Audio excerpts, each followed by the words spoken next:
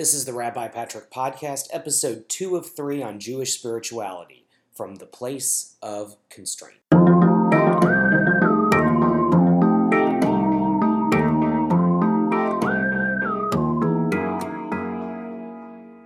So I'm back to the Jewish spirituality series. This is part 2 of 3 from the place of constraint. But before I get into that, I have to thank everybody who supports the podcast. You are all such terrific people.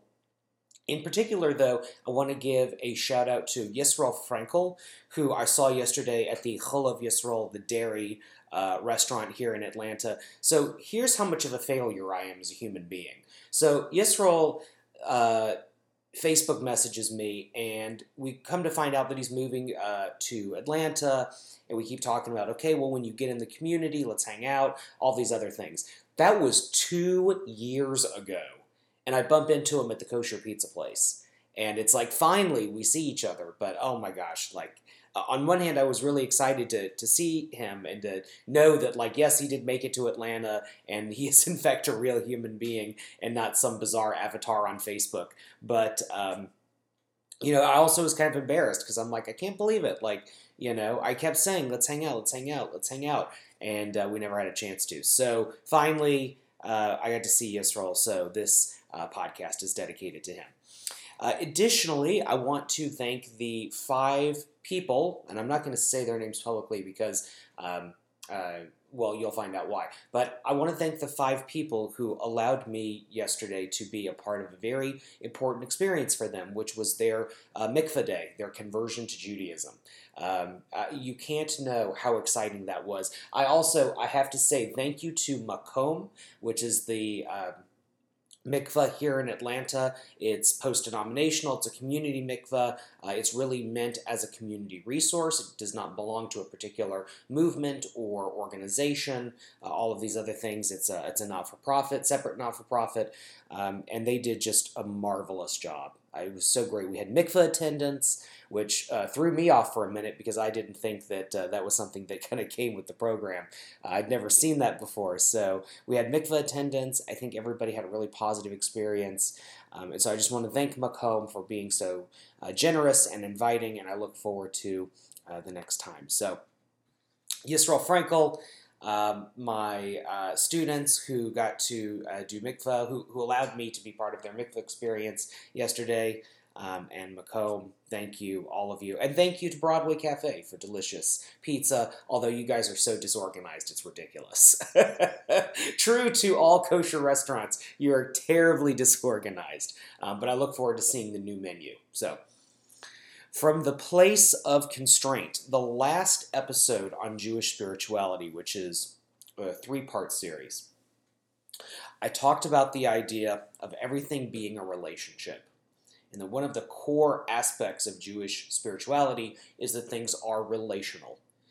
What happens in heaven, may the one who makes peace in heaven make peace on earth. Meaning that the way the world is supposed to be ordered in a sort of deep, spiritual, heavenly type of way is what we emulate here.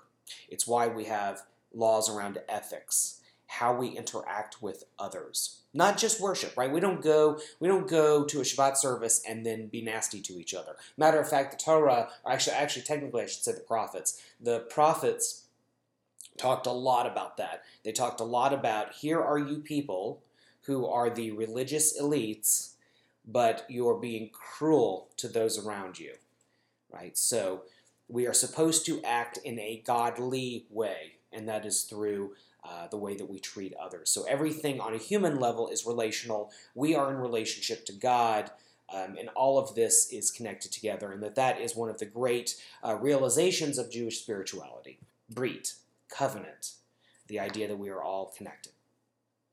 So this second part, from the place of constraint. So today is the 3rd of Nisan, which is not Nissan as in the car, but Nisan as in the month. And we have entered into the month where Passover happens. And so the Passover story is about a group of people who are slaves. They're indentured servants, but they're actually indentured to the state.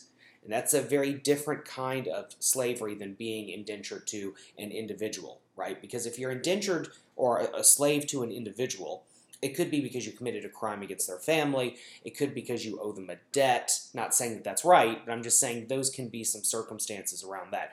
If you are a servant to the state, it is usually because you owe taxes, and you can either pay the tax or you can pay with your labor. It could be that you are a minority group or you're an enemy group that has been captured, and now the tribe or the country or whatever owns you. This type of slavery was the type of slavery that the ancient Israelites had, and they called this place Egypt Mitzrayim, which is the house of bondage. It actually, Mitzrayim means like constraint, right? To be compacted together, to be prevented from moving forward, if you want to use that term. And so very appropriate that we have Mitzrayim as the place from which we flee. We flee from constraint into a truest form of freedom, where we have the ability to make our own decisions.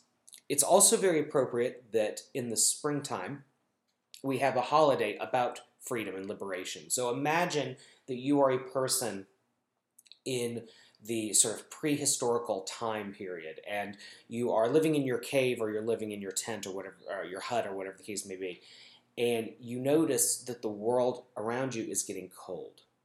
The berries on the trees start to die. The animals seem to go into hiding. It gets cold. It gets dark. In your mind, the world is dying. And because you rely on this theater, you rely on this place around you, your surroundings, for everything, likely you will die and your family will die. But then something happens over time. If you manage to survive, the world starts to warm up. You notice that the animals start to come back. The animals come back, by the way, because plants start to bloom. You think about in the winter, you have seeds. You have these constrained potentials for life, potentials for grass, for trees, for bushes, for whatever, right? And then when it gets warm and they start to open up, potential comes out and it starts to bloom. And the world comes back to life. Freedom. We are no longer constrained. The seed is no longer a place of constraint. The plant that is inside the seed is literally in its own Mitzrayim. It's in its own Egypt. It's constrained by the forces around it until it can bloom into a new life. Human beings were constrained. It was cold. They had to hide. They had to huddle together in order to survive until it warms up and they can start to come back out again and open up. It's very appropriate that we have holidays based around liberation in the spring. Judaism is not the only religion that has that. We go from a place of constraint to a place of freedom. Now, the Jewish tradition has been a reaction, I believe, against that constraint. There have been lots of different constraints that have happened to the Jewish people over time, the Passover story being one of them, slavery being one of them, but there have been lots of others. And all of these other constraints that then bloomed into new life create what we have today. So I'm going to share a few of them with you. You can begin to understand that Jewish spirituality is focused on how we react to this issue of being constrained and then being liberated. So, once upon a time, people lived as our metaphorical prehistory ancestors did, right? We were completely dependent on the earth around us. And then we discovered seeds. We discovered plants. And that became the agricultural revolution, right?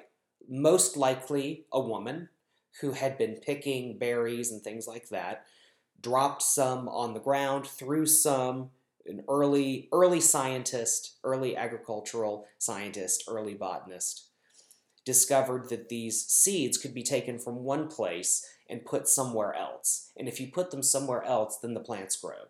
And now all of a sudden, the whole game of life changes. We are no longer dependent on what is around us. We can actually craft our environment. So what happened? We suddenly had a surplus of food. A surplus of food means a surplus of people. Whenever you have more food, you always get more people. So we now have lots of people and we have lots of food. Well, we had previously been living in small clans, if you will. So you would have possibly a family, and then you would have a few groups of families, really all interrelated, right? And then maybe if you had enough of those, you would have a clan, right?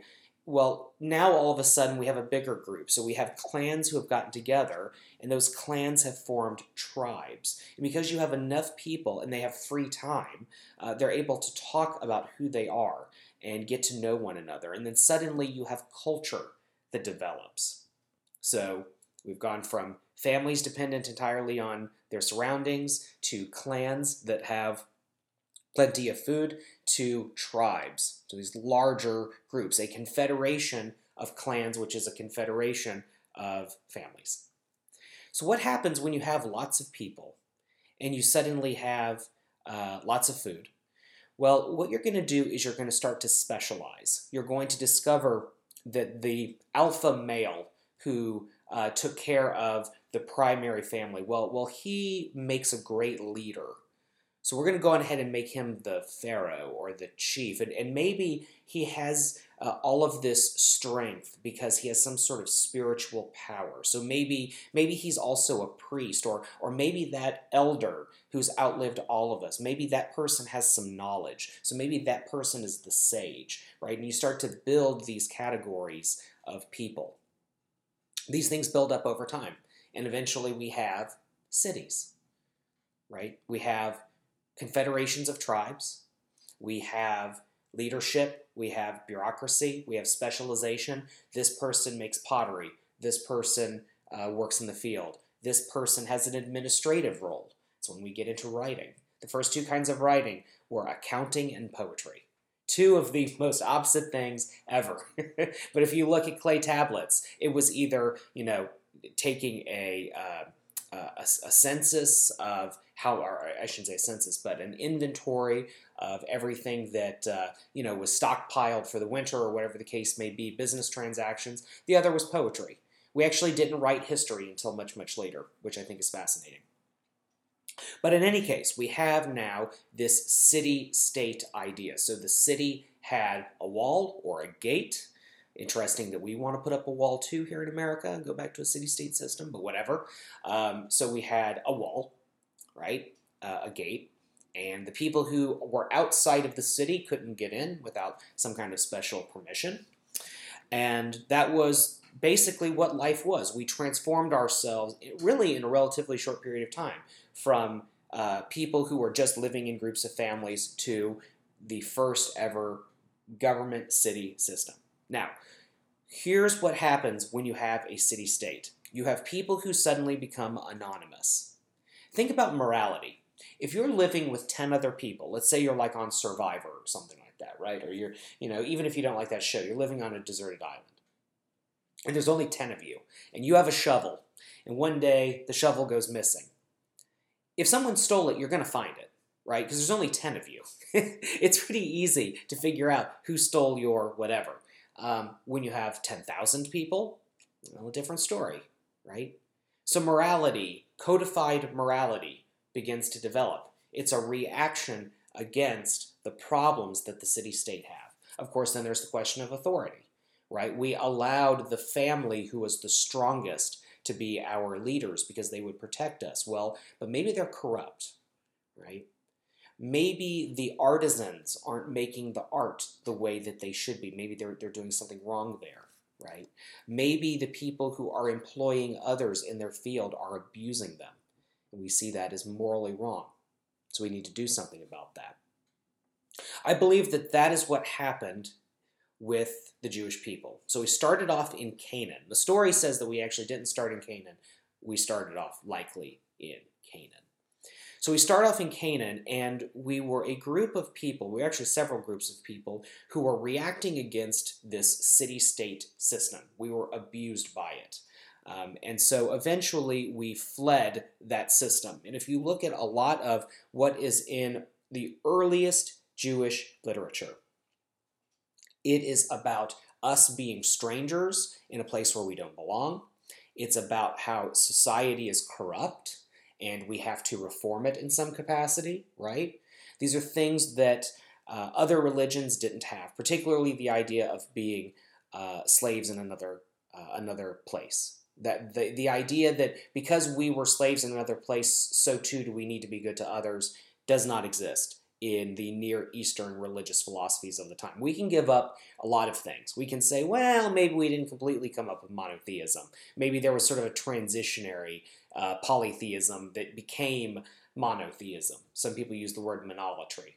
So maybe that was it. And ethics, okay, yeah, there were other codes around, and we knew you weren't supposed to steal and things like that. But the idea that we didn't belong where we were, and therefore we should be good to those who don't belong, was a revolutionary idea. That was something that the city-state system couldn't have figured out, because the city-state system was all about, if you do not belong, we will crush you, right? The gates of the city. We have to keep out the people that we don't want. So Judaism is a rejection of that idea. So we fled. And we fled in a lot of different kinds of ways. And archaeologists are suggesting right now that we sort of fled to the hills and that we were a motley group of people. We were a mix of all of these different confederations of tribes. And that eventually out of that would become the earliest form of Judaism. What does that have to do with constraint? If society is pressing down on you, if you are the downtrodden, if you are the beaten, whether you were a slave in Egypt, whether you were living in the city-state in Canaan, or wherever the case may be, and likely it was a lot of different places, and we all kind of met each other at different times and in different ways, you're going to have a theology, you're going to have a spirituality that revolves around being liberated, and what you discover once you come out of that place of constraint. So I believe that the earliest thing that came out of that constraint was monotheism, the belief in one God. It made sense to a people who had been abused by big systems. Think about what polytheism at the time taught. So it was the idea that every element, the rain, the ground, war, fertility, whatever the case may be, every element of life had a separate deity. And these deities had relationships the way that we do. The god of thunder may be angry at the god of the rain, or the god of the ocean may be trying to crush the god of the land, and that's why we have the flood. It could be that perhaps all of the things that are in nature are part of the biological cycle of the gods, right? So if the god is having a menstrual cycle, maybe that's the way the earth works. It's like that. Maybe we bury the dead because we are returning the dead to the womb of the earth mother, right? All of these different things. So it's almost like a science in a way. But it's amoral. Now you can inject morality into it, but ultimately it's amoral, right? You have to appease all of these deities. You have to appease all of these forces in order to get them to do what you need them to do. And that's where sacrifice comes from.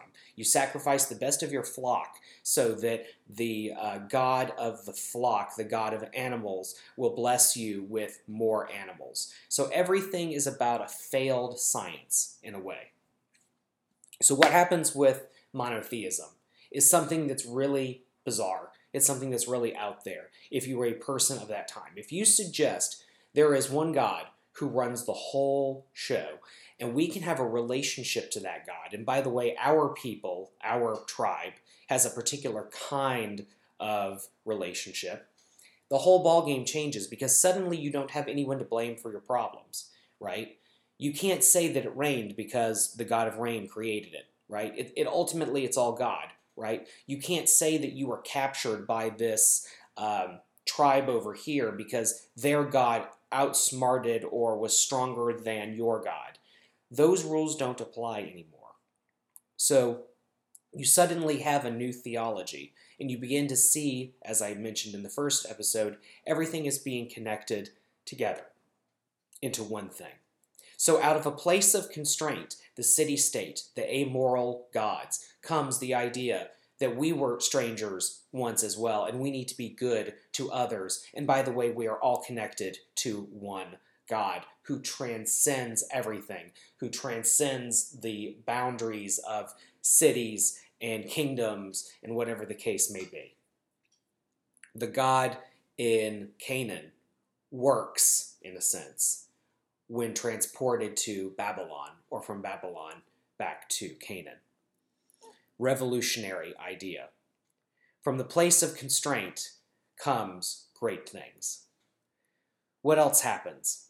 Well, we have several times throughout Jewish history where we are captured, where we are displaced, where we are put somewhere else. We have the Assyrian expulsion, Babylonian expulsion. We have times with the Greeks and the Romans where their cultures are pressing against ours again, going back to a place of constraint, and then things grow outward. There's a lot of things I could talk about with that, but I'm actually going to talk about something that's a little bit closer to home. The greatest modern constraint, the Holocaust. This was the single greatest constraint in modern history. Millions and millions of people being subjected by a state. Again, going back to the state. Interesting how cyclical some of these things are, right? A people, a minority people, being oppressed by a state, being put into a place of servitude, and being pushed down harder and harder and harder. And eventually, there is liberation. Literally, truly, liberation from concentration camps. And we, the Jewish people, were able to leave Europe and go to other places to create new lives. Some people stayed, and they started over again. They felt that they were culturally German, or whatever the case may be, and they decided to stay where they were. But they built something new. So what came out of that? What came out of the horror of the Holocaust? New ways of thinking theologically about God. How does a good God allow this to happen? Probably the greatest growth in philosophy within Judaism, I believe, was post-Holocaust, because it really gave people an opportunity to sit and think. What else comes out of the Holocaust? A rebirth in the idea of Zionism.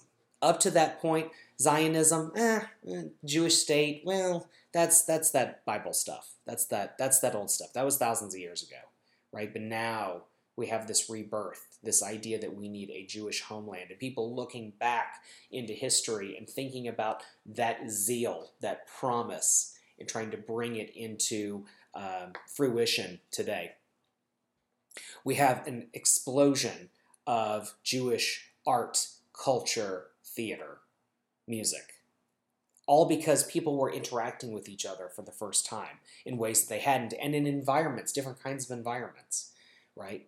Bring Eastern European Jews who are speaking Yiddish and are very traditional in their religious practices, put them in New York with secularized Bavarian Jews who are German Jews who are classical reform and very austere in their practice. Put those two families together. They would have never encountered one another. Likely would not have encountered one another until then.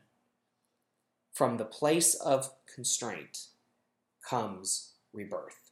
Everything that we have, I'm speaking as an Americanist, I'm speaking as an American Jew, that everything that we have in America today, I really believe, comes as a result of that place of constraint. Yes, there were Jews in America prior to the Holocaust. There were lots of them, but not nearly as many as after Hashoah, after the Holocaust. And now we have a kind of culture, and we have a kind of spirituality, and we have a kind of diversity that we hadn't had up to that point. For the most part, Judaism, prior to the Holocaust, was familial, and it was cultural, right? You did have Reform Judaism here in America. You had the Reform Judaism that existed in Germany. You had conservative, which kind of was also kind of modern Orthodox. It kept a little bit of the balance. But truly, you didn't have Renaissance. until after one of the single greatest disasters in human history. These are the types of things that happen when people are oppressed, when people are pushed down, and they can grow forth into a new existence, into a new place, into a form of rebirth. So what does that mean for you? Right? We've talked about history, we've talked about culture, we've talked about religion, but what about you? What does this do for you? When you are in a place of constraint, when you are held back, it's not so much that you're being oppressed. It's not so much that you are oppressing yourself. It's not so much that the stress of daily life is preventing you from having things. You're actually just incubating, right? You're inside the seed. You're growing. You're getting ready. You're being held in, not necessarily held back. But eventually you're going to come forth. Eventually you're going to break through. And so what Judaism can do is it can allow you different vehicles by which to do that. All of these vehicles together for self-improvement, for going beyond the boundaries, are called mitzvot. They're commandments. So that if you are in a position where you're stuck, if you're in a place where you can't break out, what you can do is you can begin to do these mitzvot. And eventually, they're going to help you get further and further into a place of release. What can you do? Anything. Supposedly, there's 613 of them. Pick one. And they don't have to be related to each other, right?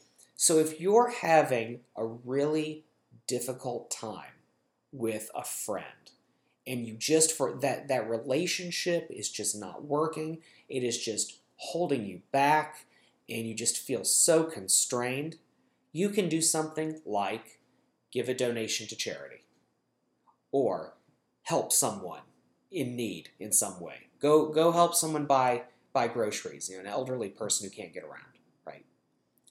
Pray. Find a prayer or meditation practice that works for you. Make a meal for somebody, right? Celebrate a holiday. Shabbat is every week. You can always light Shabbat candles. You can always say Kiddush, the wine blessing, right? You can always have challah, right? You can always have celebratory bread, right? Now, those things don't all necessarily relate to the original problem you were having, right? But if you do these mitzvot, if you do all of these different things, and you explore and you have fun with it, and you make it an exciting adventure, you may find that you are able to break out of whatever is causing you the problems that you're having. You may be able to go from a place of constraint to a place of release. And it's probably even better that they're not connected to each other, right? Don't do something hoping that it will have some magical effect on something else, right? So if you're having trouble at work, don't think that by giving tzedakah, by giving charity, somehow you'll get a raise at work, right? I understand there are some theologies that say that it's about whatever you give, you'll get back tenfold, or whatever the case may be. But that's not what this is about. That's about kind of gaming the deities again, right? That's not how we do this, right? Find little things that you can do, little mitzvot, whatever they may be, and do them. And over time, you will find that whatever is holding you back, you'll be able to move past. From the place of constraint comes liberation, and an entire series of spiritual ideas, practices, history, books, all about this concept. So, in episode 1, everything is a relationship. In episode 2, from the place of constraint comes liberation. And I guess you'll have to see what's in episode 3. Thanks a lot.